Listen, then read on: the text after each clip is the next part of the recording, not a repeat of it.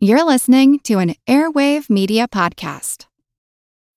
When you need mealtime inspiration, it's worth shopping Kroger, where you'll find over 30,000 mouth-watering choices that excite your inner foodie. And no matter what tasty choice you make, you'll enjoy our everyday low prices, plus extra ways to save, like digital coupons worth over $600 each week. You can also save up to $1 off per gallon at the pump with fuel points. More savings and more inspiring flavors make shopping Kroger worth it every time. Kroger, fresh for everyone. Fuel restrictions apply.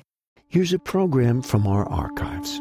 In the Japanese language, the word for ant is written combining the characters for altruism, propriety, justice, and courtesy.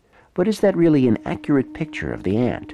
I'm Jim Metzner, and this is the Pulse of the Planet.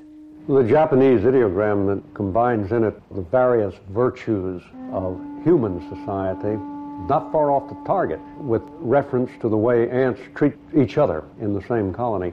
Far off the target, though, the way they treat other ants of the same species.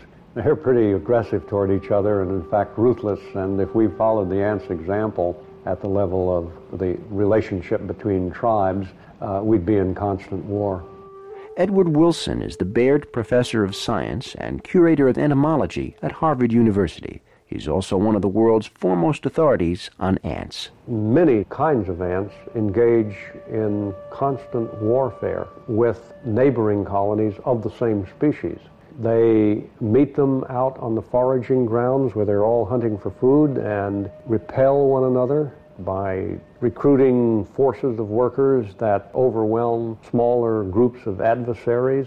They organize, in some cases, raids on neighboring colonies and actually penetrate and destroy the queen and eat the larvae. And in some cases, they conduct battles, raging battles along long fronts involving tens of thousands of workers, with the losers, adults and offspring, getting eaten by the winners, an important form of protein for the successful ant colonies. It's a real tough world out there among the ants. This archival program is part of our 30th anniversary celebration. If you want to hear more, check out our podcast. I'm Jim Metzner, and this is The Pulse of the Planet.